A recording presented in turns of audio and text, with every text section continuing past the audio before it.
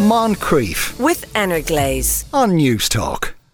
Now, when you think of the life of an actor, you probably quite often imagine a world of luxury and extravagance and a manner of living where you don't have to worry about money. However, the average actor in Ireland only earns about €12,000 a year and struggles to make ends meet.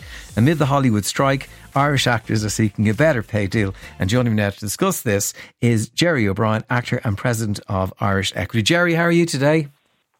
I'm not too bad, and you? I'm very well indeed. We've been talking about various different jobs on the show. We talked about restaurateurs who are struggling. We talked about airline pilots who I think might be the ones to put your money on in all of this. And now actors. And I have to say, a lot of people will be very shocked to hear that kind of figure. When you see actors, you assume it is one of those professions that if you get to a certain level, it's very well paid. That's not really the reality, is it? Not really. I think one of the problems is that people see people on television, and we're also influenced by the reports of fees paid to major Hollywood stars.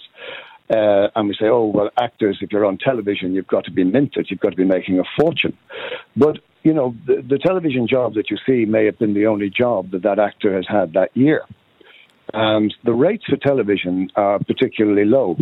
But it's more than that. It's about what they call the exploitation of the film or the TV series, and the fact that that TV series that you see is then sold all over the world and continues to generate revenue streams. And unfortunately in Ireland, we seem to have been cut out of those by the agreements and by the contracts offered. So there has to be a fundamental change in the contracts that we have and how they're policed and applied. Because I don't get any residual payments for work that I've done in Ireland, and yet I get residual payments for work that I do in Northern Ireland, in the US, or in the UK. So there's something slightly wrong. It sounds incredible. So if you're in America, and you were in America, you worked on yes, I did. One of the parts of the Caribbean movies, didn't you? And that was because you did that in America. That was a really healthy residual, wasn't it? Oh yeah, I mean, I reported in the Times. I mean, I got the first year that the film was out and being exploited fully across the globe, etc.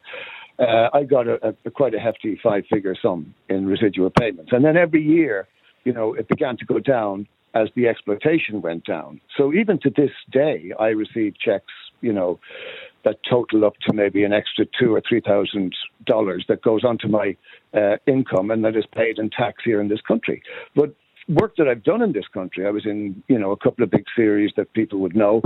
I haven't received a penny in residual payments, even though they sold worldwide. Right. Now, what happens there? There's a contract in Ireland, is there?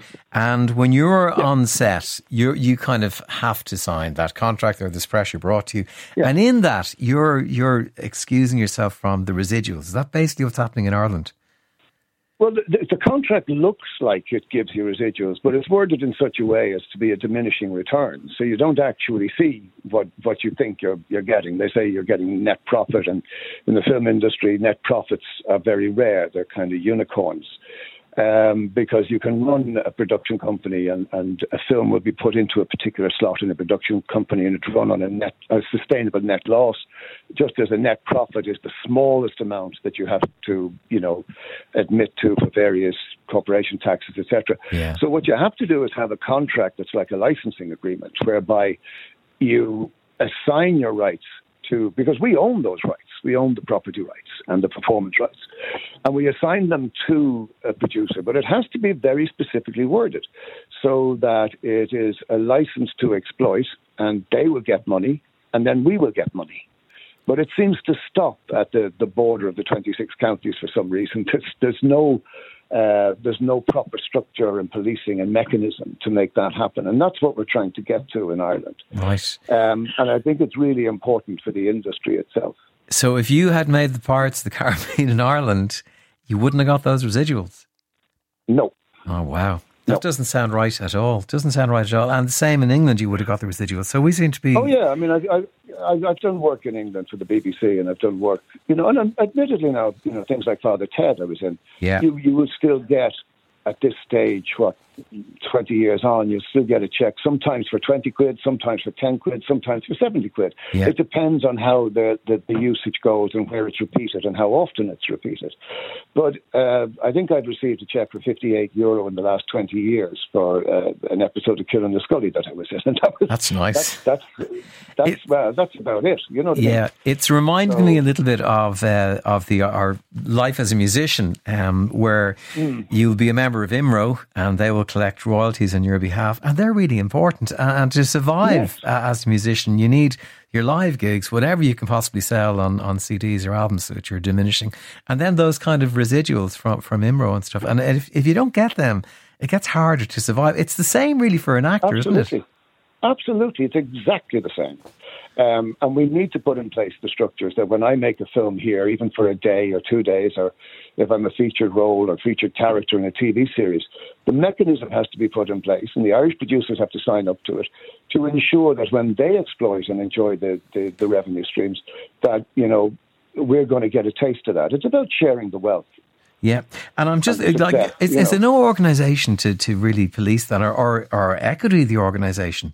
Because IMRO are very strong for music. Are very strong, and there are collecting societies, and in the UK, and we're very much aligned with the UK because of geographical and historical reasons. On co-productions in the UK, they have to assign collecting agents, and they have to assign, they have to go through, putting up a bond, and they have to make sure that the film is going to be completed, and they have to make sure that, depending on what level of budget you're at, you're going to share it one way or the other. Here, you just make the film, you sign the agreement, you go away, and that's the last you hear. So there's a whole area of restructuring that has to be entered into. And I think it's really important, because the film industry in Ireland is going to be worth a great deal of money. But it's only worth a great deal of money because the biggest stakeholder, the public, have invested in it. And that's something that we have to be aware of. We have to be responsible to that stakeholder as well, in that we conduct our business in full compliance with all the legislation that's there and all the legislation that's laid down. Right. And Irish actors, we're covered the same as everybody else by the Working Time Act. We have our taxes deducted at source. We pay our taxes every year if there's, whatever.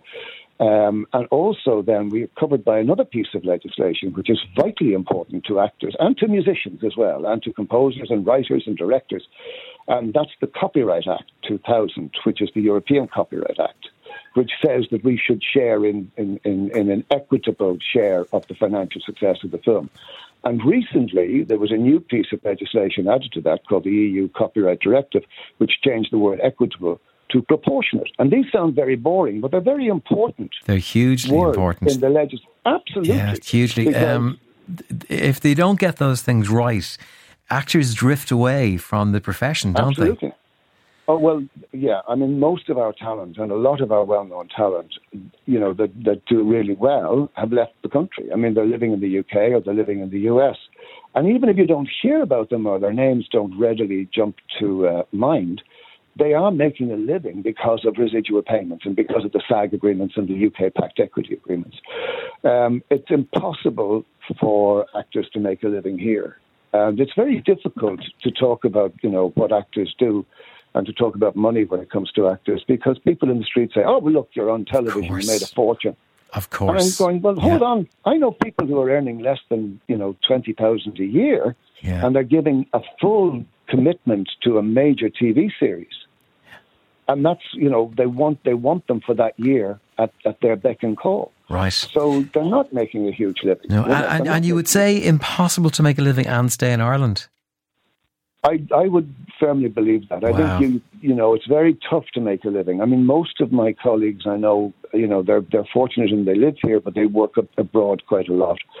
I've worked on TV series here where I've looked at my paycheck, and I know that in the UK it would be that plus more plus the residual payments, plus whatever, depending on how successful the exploitation is. But the amount I get in my hand here at the point of production is generally going to be about it. Right. That's the kind of stuff that makes you look at your paycheck and worry and wonder, can you still apply for that training course in Aer Lingus to be a pilot, you know? Yeah. I think I actually might do. Oh, no, I'm short-sighted. I can't do You're that. short-sighted. Oh, that's you gone, Gerry. Sorry. That's one left I don't need to worry about. Right. You don't have to worry about that one. You know, what mountain? Exactly. Gerry, listen, lovely talking to you, and the best look at this, and it seems like a dreadful anatomy for to be the way it is. Thank you very much. Gerry O'Brien there, actor and president of Irish Equity, and I never at any point mentioned the DJ priest, the spin master himself, Father Billy O'Dwyer. Moncrief, weekdays at 2 p.m. with Energlaze on News Talk.